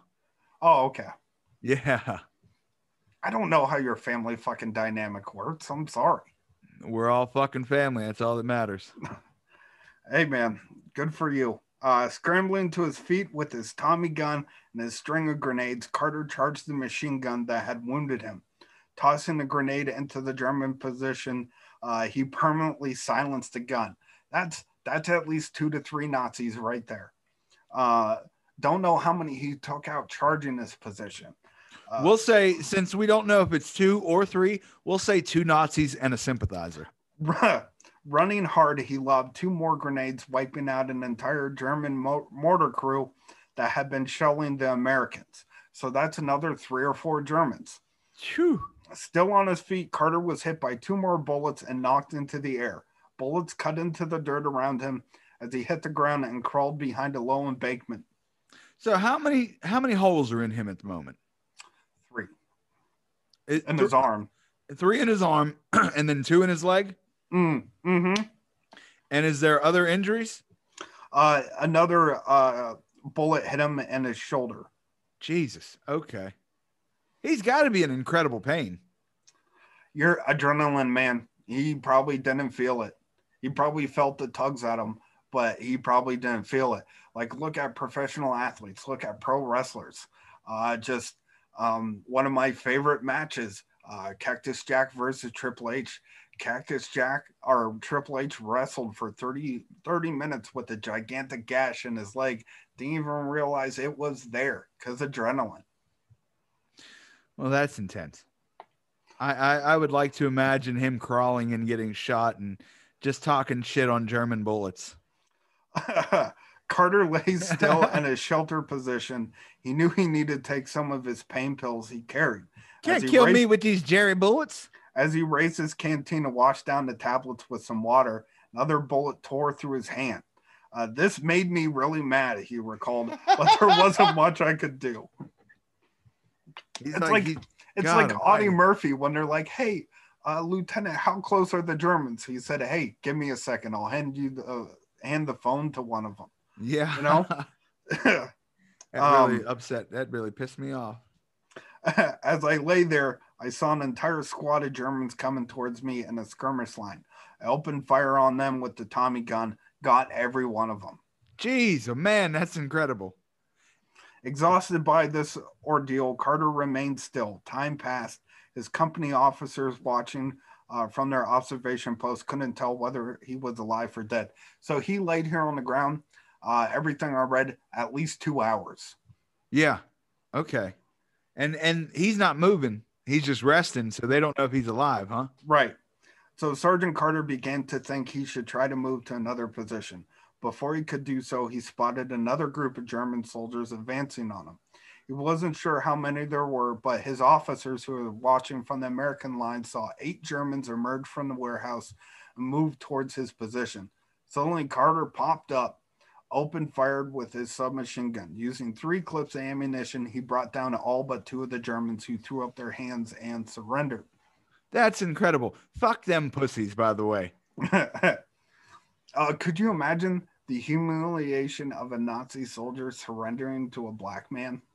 Not only that, a black man with 6 holes in his body. Now, Sergeant Carter had a problem. What should he do with his prisoners? One was an officer, the other was an enlisted man. Carter, who could speak German. That's a problem I've had way too many times. Like, what do I do with these extra prisoners? And the other was an enlisted man. Carter, who could speak some German, realized that the prisoners might be able to provide some useful information on German positions. So he's wounded, and he's got these 2 prisoners, and he has the presence of mind to be like, you know what? I should question these guys. Sprechen Sie German?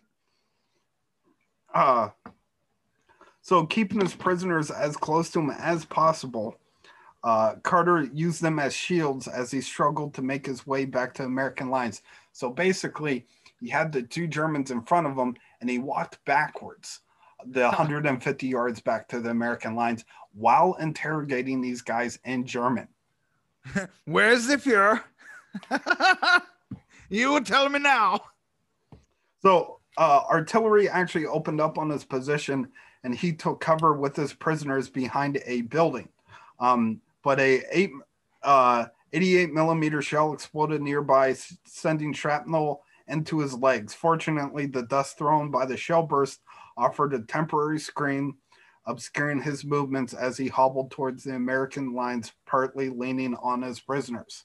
Oh, that's good. This fucked me up even more, but I guess they can't see me for a little bit, so it's okay.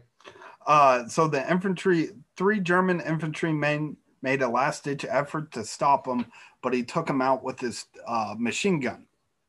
At last, Sergeant Carter reached the protection of the American lines and handed his prisoners over to the astonished officers.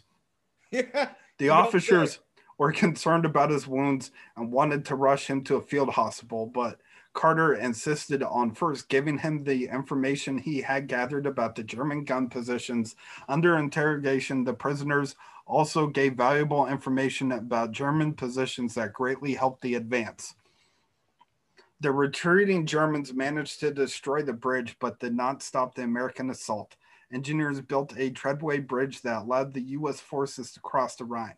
Virtually single-handedly, Sergeant Carter's heroic actions had defeated a determined German effort to halt the 12th armored advance in the Rhineland campaign.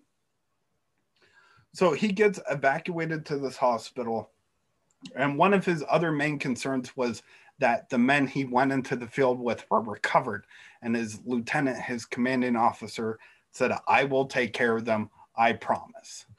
I know you don't have the answer to this question, but I'm very curious to know what happened to those 2 prisoners. They were probably processed into questioned more by U.S. Army intelligence. Then they were probably sent to a U.S. Prison camp. Oh, they weren't executed? No. Man, I'm glad I'm not in control of any branch of services, because apparently I would do things way differently. Right? Oh, man. Yeah. Like, John, where's all those prisoners? I was like, prisoners? You mean pre-bodies? It happened. It happened a lot. I am not going to say anything against it because I didn't serve in fucking World War II, and I don't know how it felt. So, yeah, man. I don't know. Right. I would just, I'm down with lining the street up to my White House with either people crucified or their heads on stakes, whatever gets the job done. So, when Eddie was wounded, the War Department sent a telegram to his wife, advising her that her husband was slightly wounded. So when he got to Germany, he started, writing off several letters. Now, Dan, the 3 bullets in his arm and the one in his shoulder, it seems like even if it was one arm or the other instead of both being injured, it would still be incredibly difficult to handle that machine gun. Adrenaline, man. It's the same reason why John Basilone was able to fight for 6 hours in his bare feet. Adrenaline. He was part Hobbit. You just didn't do the research. Also, how he was able to handle a machine gun with 3rd-degree burns. I cannot tell you,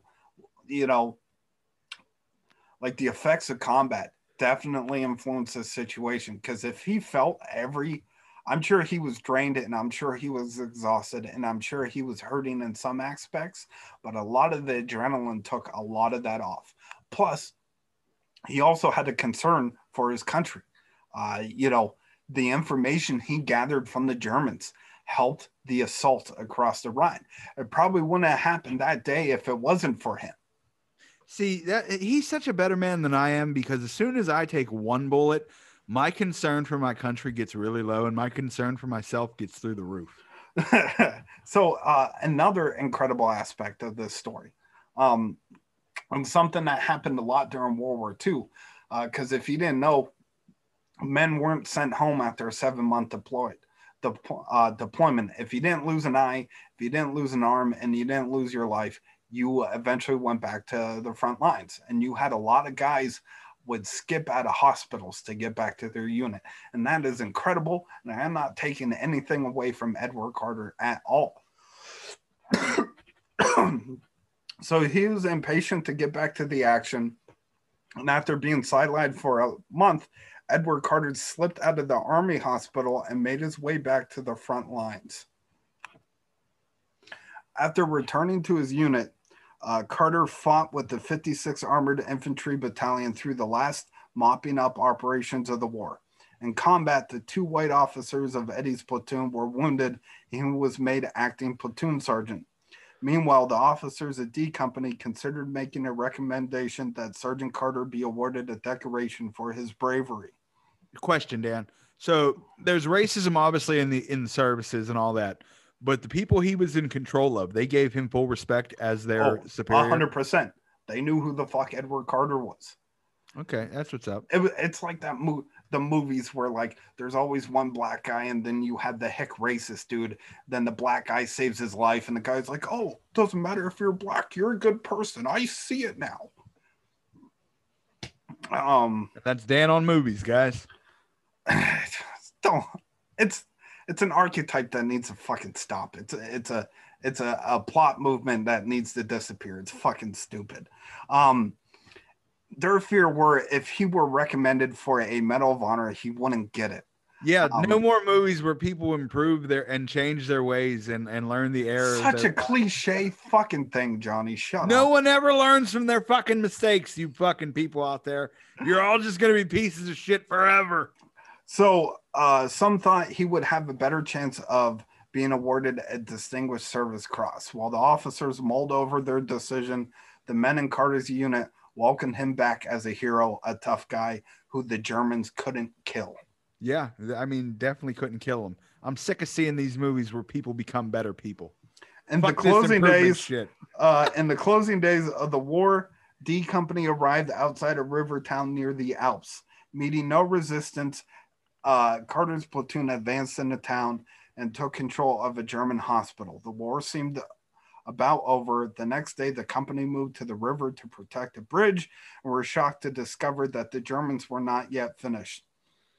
Out of the blue, a German airplane suddenly came barreling over the bridge in the late afternoon. Men scattered, ran for cover, but anti-aircraft gunners quickly drew a bead on the German intruder and brought the fighter plane down. The pilot bailed and was captured. This dramatic encounter was the 56th Armored Infantry Battalion's last combat action of the war. In the next few months, D Company found itself shifted around Germany, or part of what was now an army of occupation. It was charged with guarding German prisoners of war and captured ammunition dumps. Dog Company was deactivated in late July near Wallerstein, Germany. One of Captain Blair's last acts was to sign a recommendation for a Distinguished Service Cross for Sergeant Carter. Carter certainly deserved it, but Blair remembered, quote, he was one of the best soldiers I've ever seen. Yeah, he seemed like if there wasn't for the armed services, he would have made a great serial killer. So the Black Combat Volunteers had served honorably and well. In the final weeks of the war, General Benjamin Davis toured the field and found that despite limited training and experience, the Black Volunteers' courage and battle gained them the respect of the white troops and commanders. Complaints mainly had to do with lack of training, he found. In spite of the praise, in some of these units, there arose an undercurrent of misgivings about retaining these troops within units once the war was over and battalions and regiments settled into occupation and garrison duties. So many Black combat veterans were relatively low duty points were reassigned to old segregated service as truck drivers, cooks, and engineers. Others, like Sergeant Carter, with high combat duty points, were assigned to the 69th, nice, Infantry Division for return to the United States. No. Yep. Nope. Nope. So, let me pull out my fucking soapbox here. When Edward Carter went back to the ports to start to go back to the United States, he wrote about the racism that he experienced. Basically, regardless of his stripes, white troops weren't listening to him all of a sudden because they didn't know what he did. This is fucking horseshit. The man almost gave his entire life for the fucking country. He saved the Speyer invasion single fucking handedly, and people are out there wanting to call him N-word this, N-word that, treat him like a stupid fucking slave. Fuck those people.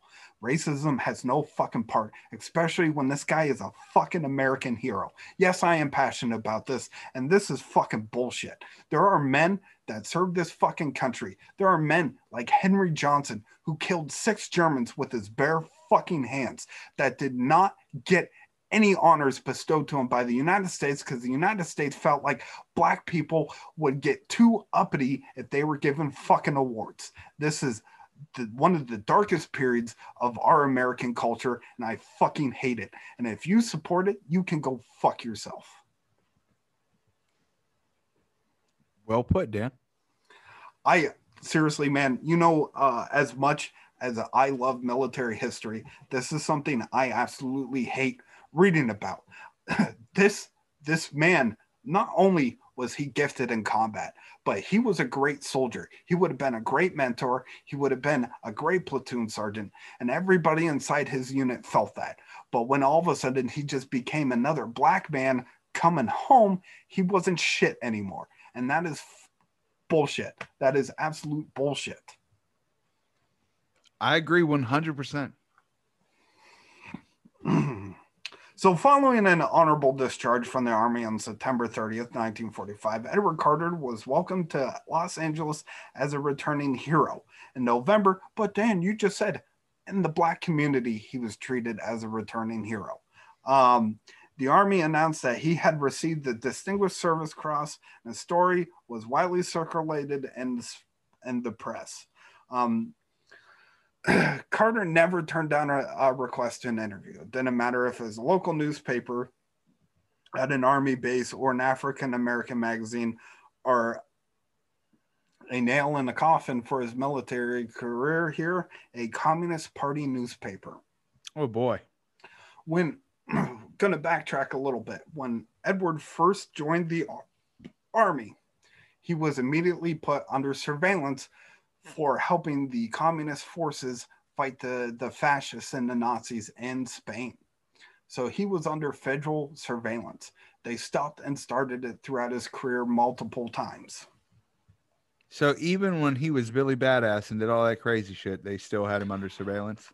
And I quote, he might not have been communist, but he was around them long enough to let the communist ideology sink into his head. That sounds something like an intelligence report would say. So, of course, he was happy to be back with his family, but it was not easy to find work. He landed a job as a cook in a private home.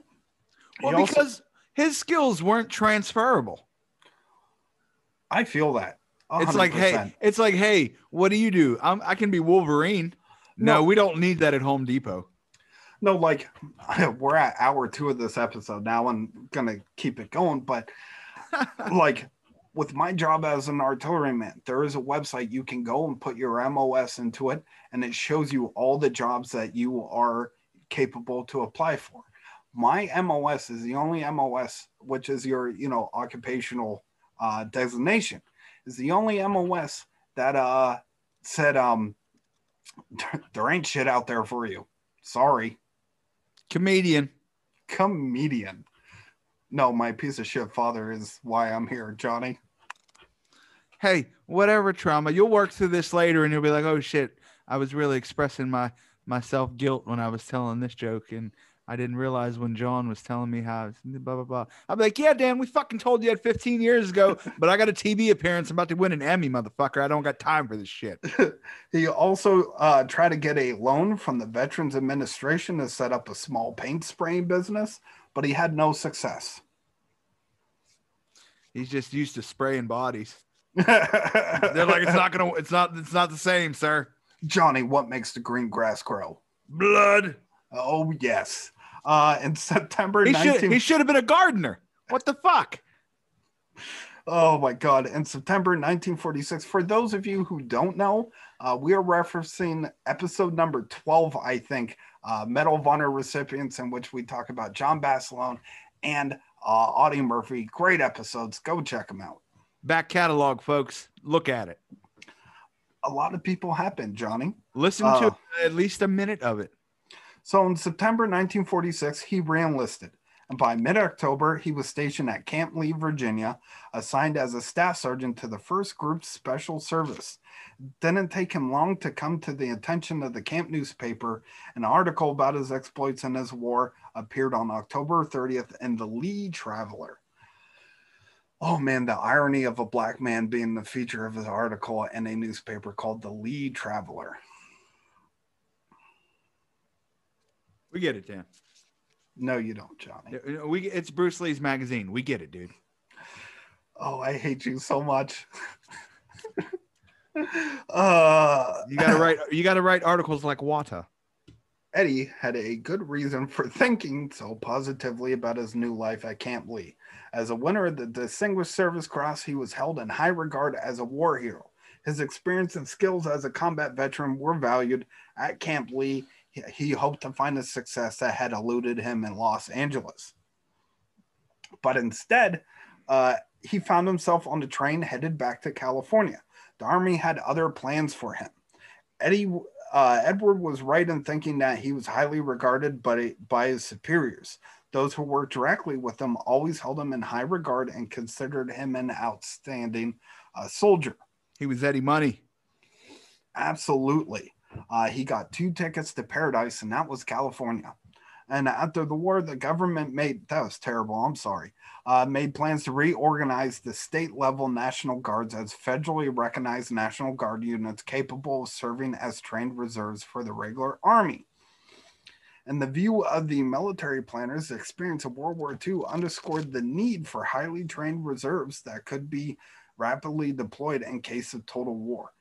Planners noted that the key to meeting this critical need was to select an elite group of expert soldiers from the regular Army as instructors of these National Guard units. And Edward Carter was selected as one of those expert soldiers. So that's why he ended up going back?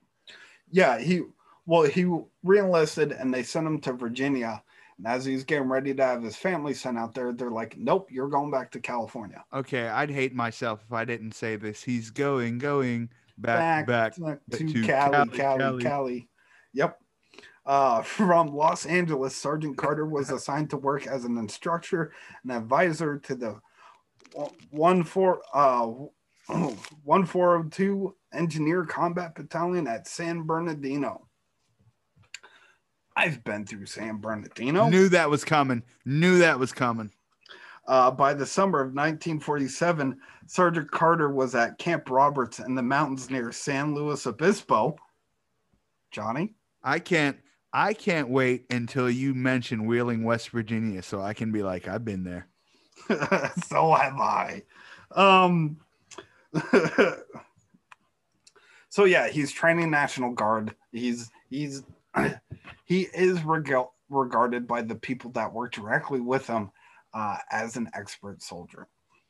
And Eddie worked with the National Guard for 1.5 years. During that time, he and the other Army instructors succeeded in expanding the Guard from an undermanned, poorly prepared outfit to a full-fledged, well-trained military organization. Yeah. Despite the appearance that all was going well, it was while he was serving as an instructor with the National Guard that he discovered he was under surveillance. The men Eddie worked with also became aware of the surveillance. An Army Air Force man by the name of John Pullins was assigned to work as an administrative assistant in the armory on armory, recalled being questioned by a man from the U.S. Army intelligence. I remember Ebony magazine had published a big article that talked about Sergeant Carter. Carter was something of a celebrity. I got to know him when we worked at the National Guard Armory. He was a very quiet person, but he was a better soldier than me. One day in 1947, this man from Army intelligence came and asked me about him. Was he a communist? I said I never saw anything that indicated he was associated with any communist activity. So I knew they had him under surveillance, and sometimes I saw their cars parked outside. Oh. So the surveillance of Sergeant Carter continued. Edward wrote a letter that he was constantly shadowed by two CIC, Army Counterintelligence Corps agents wherever he went. At one point, he was questioned by the agents. They asked him about his attendance at the Welcome Home Joe dinner. Edward said he attended, but he had no idea that the Communist Party was involved with the sponsoring organization. Who the hell is Joe? That's just like the general, like the dinner was called Welcome Home Joe. Like, oh, okay. Then without warning. I mean, it could have been clear if it was like they were talking about Stalin. In July 1948, Edward was abruptly removed from the National Guard and transferred to Fort Lewis in Washington State. He said later that he was told by Colonel L.R. Boyd, the senior Army instructor, and Eddie's immediate superior officer, that Boyd tried to keep him as an instructor with the Guard, but he was denied. And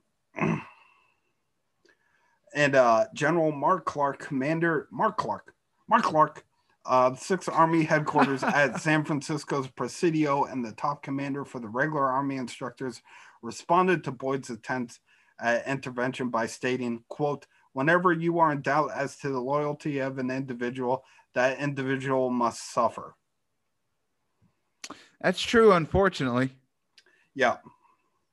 After Edward Carter was abruptly removed from the instructor group of the National Guard, he was assigned to the Military Police Provost Detachment in Fort Lewis, Washington.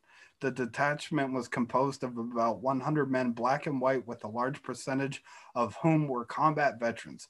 Ironically, Edward soon found himself working on drug cases that involved coordinating with military intelligence, the FBI, and local police in Tacoma. Apparently, the top brass of Fort Lewis did not know he was under any suspicion. Huh. Yeah. So this phantom was following him. You mean to tell me the government compartmentalizes stuff? What? By the spring of 1949, Edward had settled his family in Tacoma, and he was engaged in training infantry soldiers. Now promoted to Sergeant First Class and assigned to L Company, 9th Infantry Regiment, he was a platoon sergeant. As part of their training, thousands of soldiers from Fort Lewis were sent to Yakima Firing Center, located in a remote, dusty, mountainous area. For 2 weeks of training exercises, the hazards of training range from avoiding rattlesnakes to demolition of unexploded artillery shells.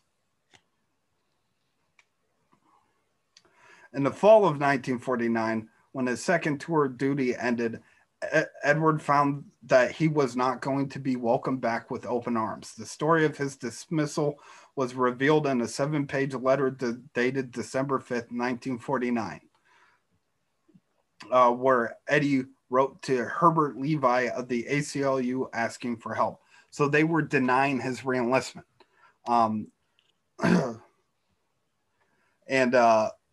Basically he was told 2 days before he thought he was reenlisting, like, hey man, not going to happen. That's whack. The army doesn't want you back. That sucks, man. Edward decided to go straight to the top and to make his case in person. The day his discharge was formally issued, he purchased a round-trip ticket to D.C. He presented himself at the Pentagon and asked for an opportunity to defend himself. He asked the Inspector General for a hearing. This was refused.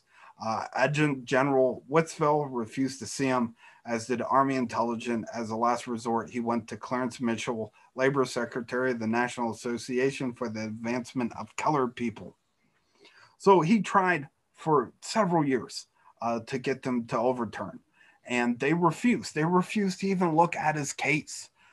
Several years later, they reopened it, and they're like, we were probably wrong. So, it's just an um, unfortunate circumstances. After 2 years, in March 1953, Edward wrote to ask Levi if he thought there might be a better chance under the new administration of Dwight Eisenhower. With McCarthyism in full swing, Levi was not optimistic. Again, there was to be no success. Over the next 2 years, there were occasional letters between Eddie and Levi. And in May 1954, Eddie wrote that he was forced to concede defeat. He asked Levi to return all the papers and his Distinguished Service Cross. Levi responded that although he was pessimistic, he would not admit defeat. But in the end, Levi did return all of Eddie's papers and his Distinguished Service Cross. The return of these materials meant the end of any hope of redress. Man, that's so awful because that was what he loved so much. Oh, yeah, 100%. And now over the next following years, Edward developed noticeably worse health problems. A heavy smoker, he was often photographed with a cigarette perched on his lips. He was particularly fond of miniature Italian cigars. Edward was diagnosed with lung cancer. He was taken to the hospital for cobalt treatments, but his condition worsened, and within a matter of weeks, on January 30th, 1963, Sergeant First Class Edward A. Carter Jr. died at the age of 46. Oh, man, so young. On a rainy day, he was buried at the Veteran Cemetery near UCLA. Mildred, the boys, and a small group of family and friends attended the ceremony. His brother, William, was there, but his sister had died 3 years earlier. His father, the evangelist, 86 years old and by then blind, did not attend. Edward was buried in his old army uniform with his medals on his chest and, in a sense, the memory of who he had been. But, again, right now, it ends on a sad point. But several years later, he finally gets the notoriety he deserves. He finally gets, the country recognizes him as the hero he is, and 6 other Black veterans.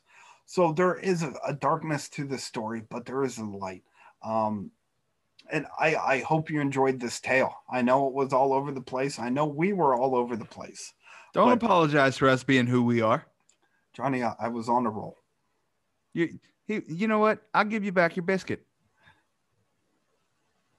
So anyway,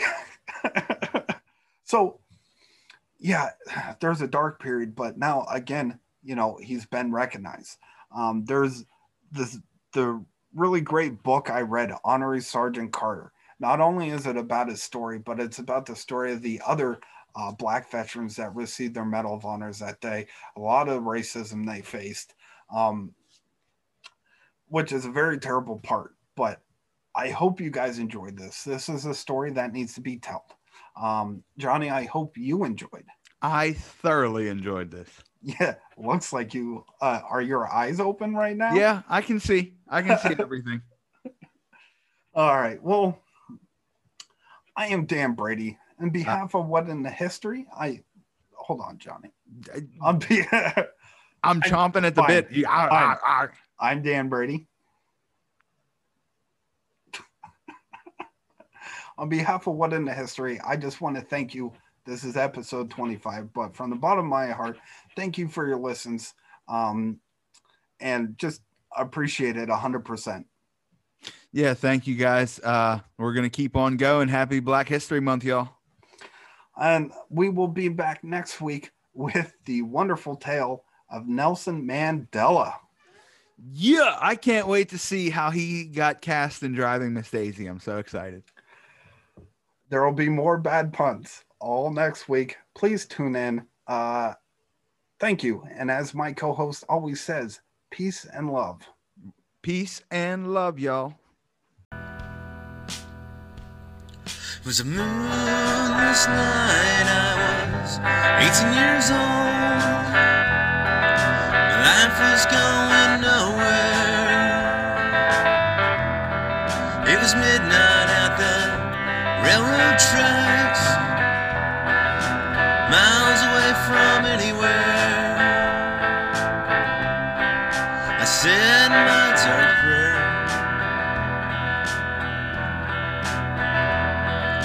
Didn't look quite how I figured. Green suit and black hair, smile on his face, ribbons on his chest. He seemed to walk on air. He promised to get me out of this town. I'd be handsome, wealthy, and brave. I'd travel the world, be powerful, but a slave until my grave. Now it's raining in the desert. I said, always gotta rain on me. I'm just another of the devil's dogs. What would they ever want with me?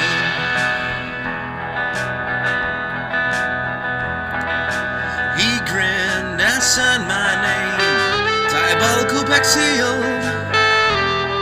Heard the cadence of an evil choir.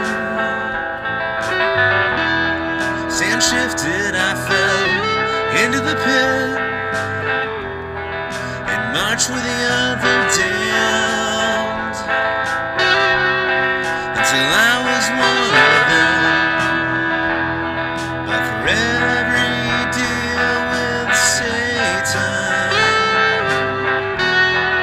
we all face judgment day. I was sentenced to a floating prison, in a coffin I would live. It's raining on the ocean. I said, always gotta rain on me. I'm tired of being the devil's dog, lost out on the sea. I spent half my time sweating out of doors, running chores.